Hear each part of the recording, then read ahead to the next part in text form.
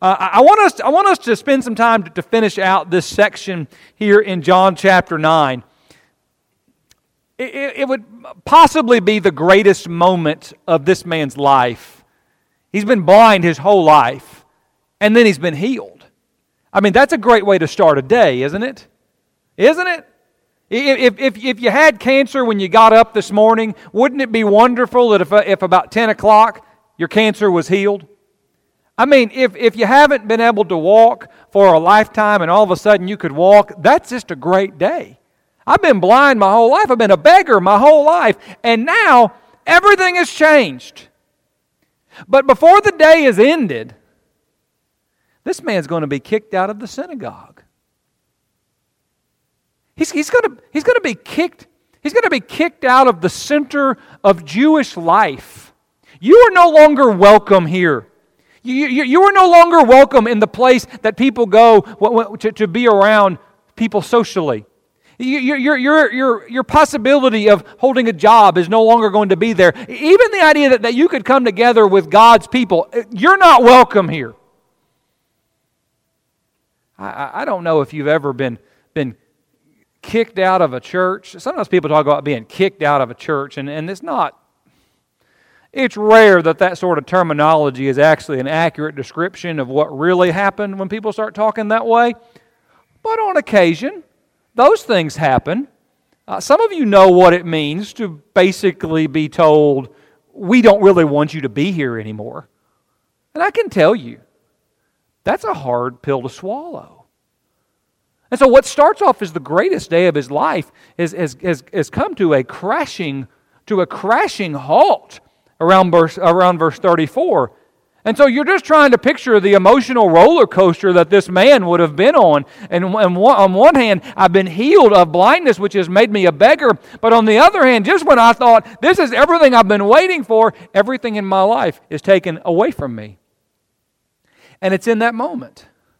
It's in that moment that in verse 35 it says, Jesus heard that they had put him out. And finding him, he said, do you believe in the Son of Man? You remember a couple weeks ago when we were back in chapter 1 and we spent a little bit of time focusing in on this phrase in verse 1 that as he passed by, he saw a blind man. And just the importance of knowing that Jesus knows. He doesn't just walk through life unaware. He doesn't just exist unaware of what's going on around him. Jesus has awareness.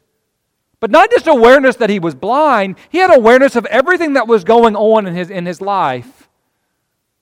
Some of you may know what it's like to watch people that you care about from afar, not saying anything, not doing anything, but there come those moments when you begin to realize, oh, I need to go to them.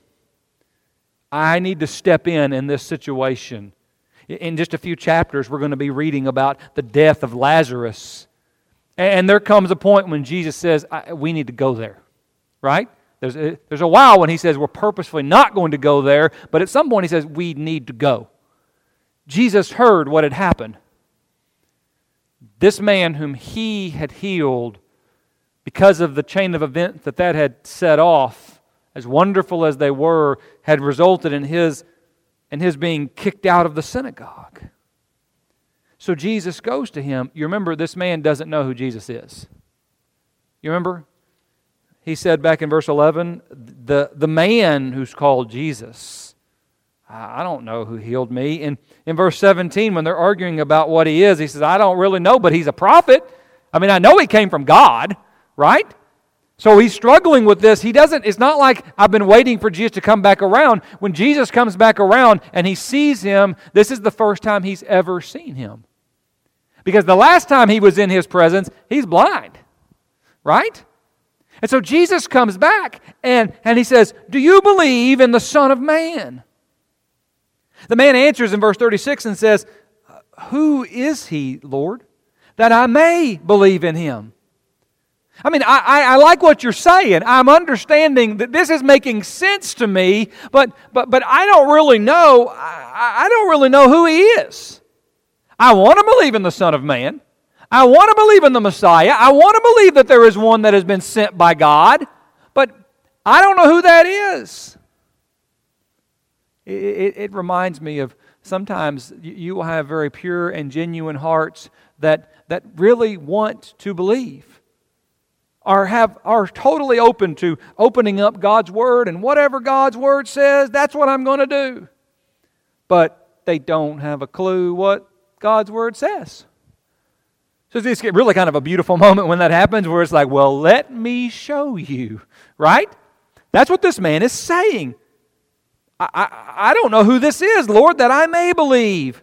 Jesus said to him, you have both seen Him, and He is the one who is talking with you. And all of a sudden you can kind of see the wheels turning in this man's head, right? Jesus is saying, you do know. You ever have those conversations with people and you're talking about somebody but you don't realize who you're talking about, but the person you're talking to does, right? Maybe with your wife and Beverly says, Dale, you know them, right? And I don't know them. Oh, yes, you do, right? I mean, we spent 6 months with them and we're like, oh, I didn't know that's who we're talking about. That's kind of you not only have seen Him, I am He. He is the one who is talking with you right now at this very moment. And that progression from some man who healed me, he must have come from God. And he said, verse 38, Lord, I believe. And he worshiped Him. All of a sudden, he began to understand not only that there was a Savior, but who that Savior really was. And he's standing right in front of him. This is the appropriate response, one of worship, one of humility when I want to exalt them, I want to praise them. I've told you, if we understand who Jesus is, we will worship Him. But if we don't know who Jesus is, we will not worship Him. And it's at the core of a lot of struggles we have with worship even in the church. We don't really know who Jesus is.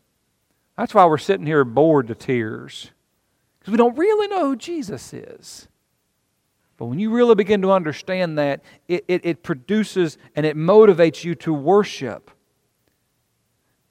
This beautiful transformation. Jesus says to him, for judgment I came into this world, that those who do not see may see, and that those who see may become blind. You see, there's a lot more going on here than a man who is blind. That would be hard to accept if you were that blind person. Because I'm thinking if you were blind, that'd be front and center in your life every day. Wouldn't it? You ever have something in your life and it just tends to consume you? I mean, you have stuff in your life, I have stuff in my life. I mean, the whole world kind of revolves around it, and I don't know why your world doesn't revolve around my thing. I mean, we just as human beings. Jesus knew this man was blind. He knew what he was going through, but I'm going to tell you, this is not about a man being healed or being blind. Because there are a lot of blind people who didn't get healed.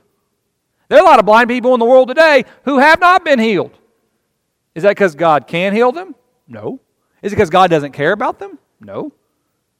They just haven't been healed.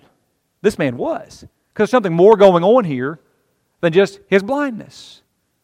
What this is really about is spiritual blindness. Jesus saw a soul. I came into this world to judge, to create a distinction. Okay? I know there's a lot of abuses of what judgment means and what judgment doesn't mean. But I was thinking about John 3:17 where Jesus says, I did not come to judge the world. The world is already judged.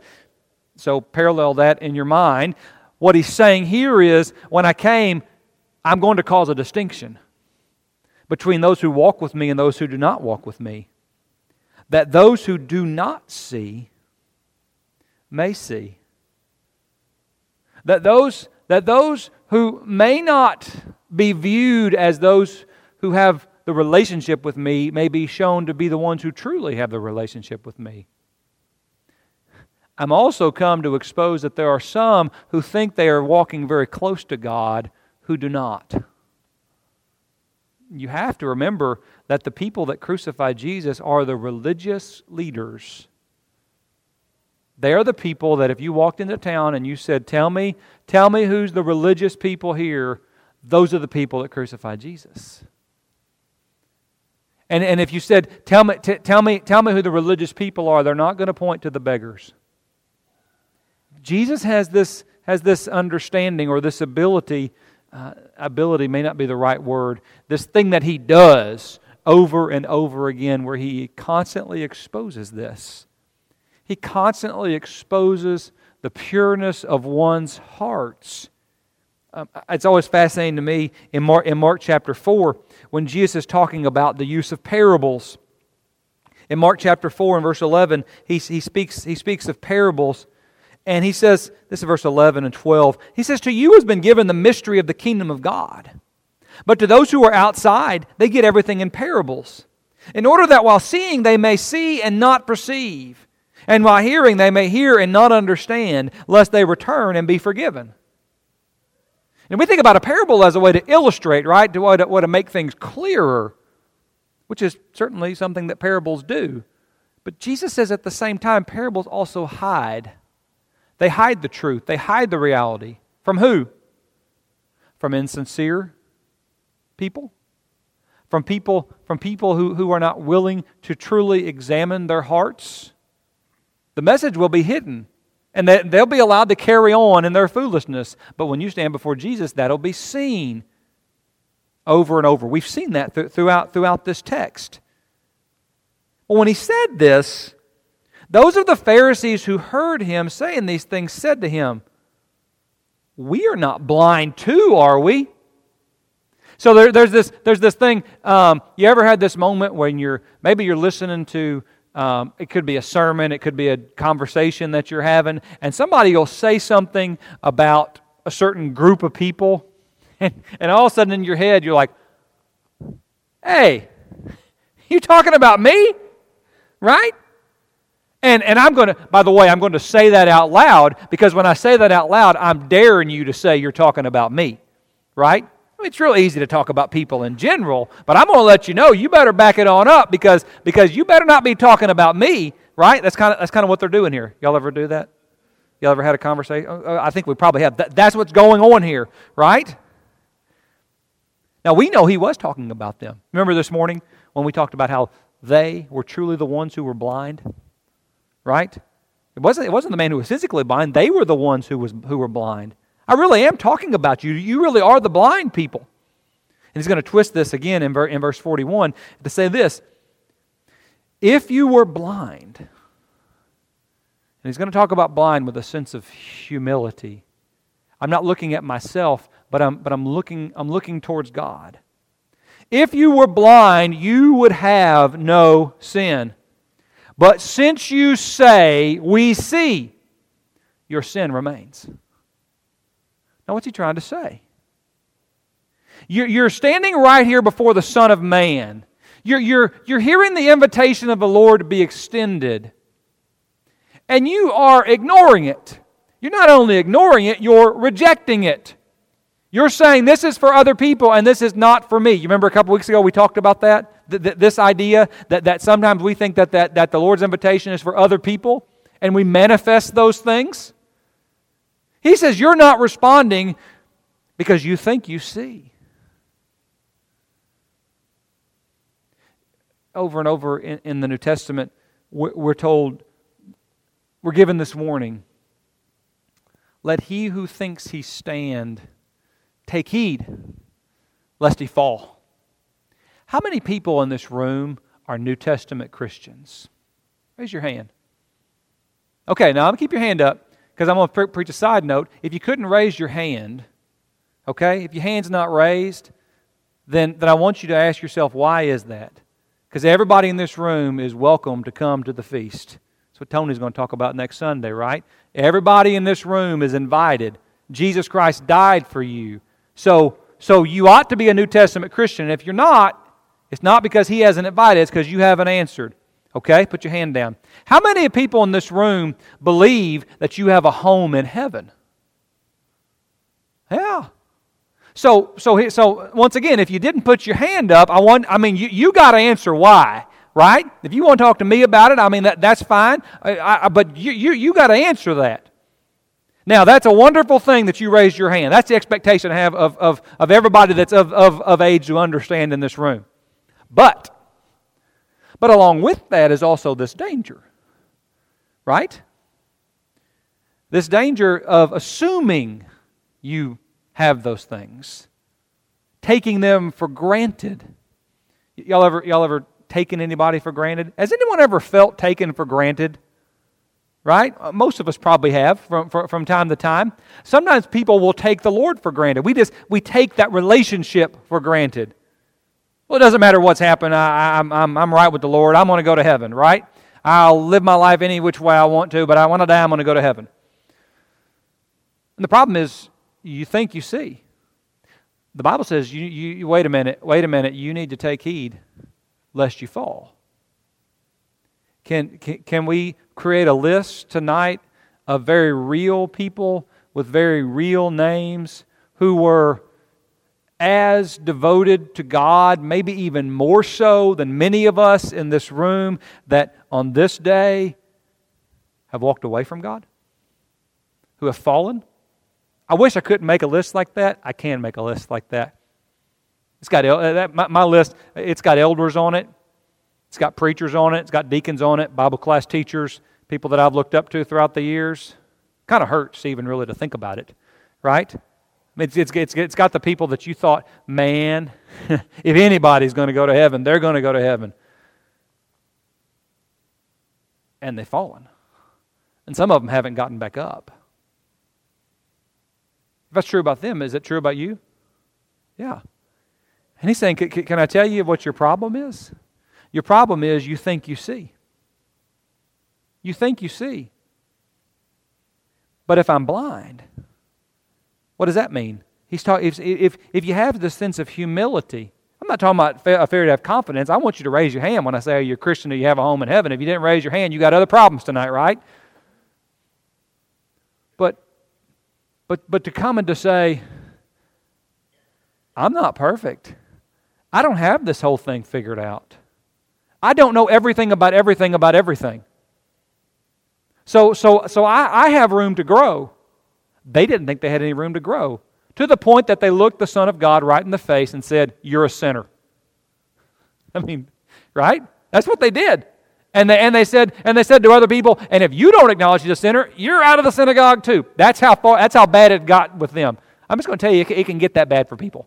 Okay? It could get that bad for us. He says that's the problem. If you were blind, you would have no sin. He's not saying you'd be perfect, but he's saying if you were blind, if you had that humility, if you had humbled yourself before the Lord, do you know what you would do when you heard that you were guilty of sin? You would repent. You would do something about it. You would get on your hands and knees. You would confess your sin. You would cling to the cross. But because you think you see, because you think you got it all figured out, when you see this possibility that you have sin, it never even occurs to you that the invitation might be for you. Never even occurs to you. So what do? You just sit there in your sin, lost. That's the problem, he says, that you're facing. Now, for us to read this from the outside, it's pretty easy to say who's in the right and who's in the wrong, right? I mean, this blind man who didn't know much, by the way, he's the one who goes up to his house justified, right? These religious leaders, they go home in their sin. Pretty clear. They need to repent. Be more like the blind man. The question becomes, which one are we? Which one am I? Which one are you? Well, we have to answer that question, right? At the same time that I have confidence in my eternal salvation, and I think we ought to have great confidence, right? That's why Jesus died, that we may know these things. I need to have the humility of the blind man and not think I'm the standard, because he's the standard. So here's my question for you. If you didn't raise your hand a while ago, about being a New Testament Christian, Why haven't you done anything about it? Can I suggest it's because you don't think you need to do anything about it? Here's the great thing. Jesus knew you were going to be that way when He died for you. And He wanted to give you another opportunity. I don't know about after this day, but I know He gives you this one. To humble yourself. If there's sin in your life, and you know it better than I do, I know myself, you know yourself, and you got to ask this question, why have I not done anything about it? Why? Well, if I've not done anything about it, I'm just going to tell you, it has more to do with me as an individual than it has to do with the one who's speaking. Sometimes, and I know you can take this too far, okay? But sometimes when you're preaching and you're teaching and you're sharing the gospel, you will say things that can be rather pointed. They need to. People need to hear those things, or I need to hear those things. Sometimes when that happens, people respond, and sometimes they don't. Sometimes people respond, and sometimes people get really mad. You ever heard anybody get really mad at you for speaking the truth in love? And I'm not just making up a phrase, right? Sincerely in love. When that happens, what you have to understand, once you've examined your own heart about why was I saying these things and how did I say these things, have that conversation. It says more about the person who's getting angry or rejecting than it does about the messenger. That's what Jesus is saying to them. Not just because He wants to condemn them, because He wants to save them. I want to convict you of your spiritual arrogance, because it's only in that conviction that you're going to turn to me. That's what He's saying to them. The text here in John doesn't really say what they had to say. I imagine there was a lot of grumbling that went on, right? You can imagine. There was probably a lot of grumbling when He told them that. Can I tell you what I like to think in my own mind? That there were some good hearts who heard those things. That there were some people that said, maybe for the first time in their life, maybe like old Nicodemus that we've dealt with earlier, who said, I think there may be something to this. Maybe I need to find out more about this Jesus. Maybe I do need to humble myself. That's a beautiful picture. It's played out in a lot of our lives in this very room. And I just pray that it would play out in our lives tonight. Friends, if you're not a New Testament Christian, if you're not washed in the blood of Jesus Christ, don't look out and say, I got this all figured out. You be like the blind man and humble yourself. And it's in that humility that you will cling to the cross where you will be saved. And there you shall find joy and peace. If you have a need tonight, maybe that need to repent, maybe a need to be baptized, maybe a need just to ask for the prayers of the church, you come this evening as we stand and as we sing.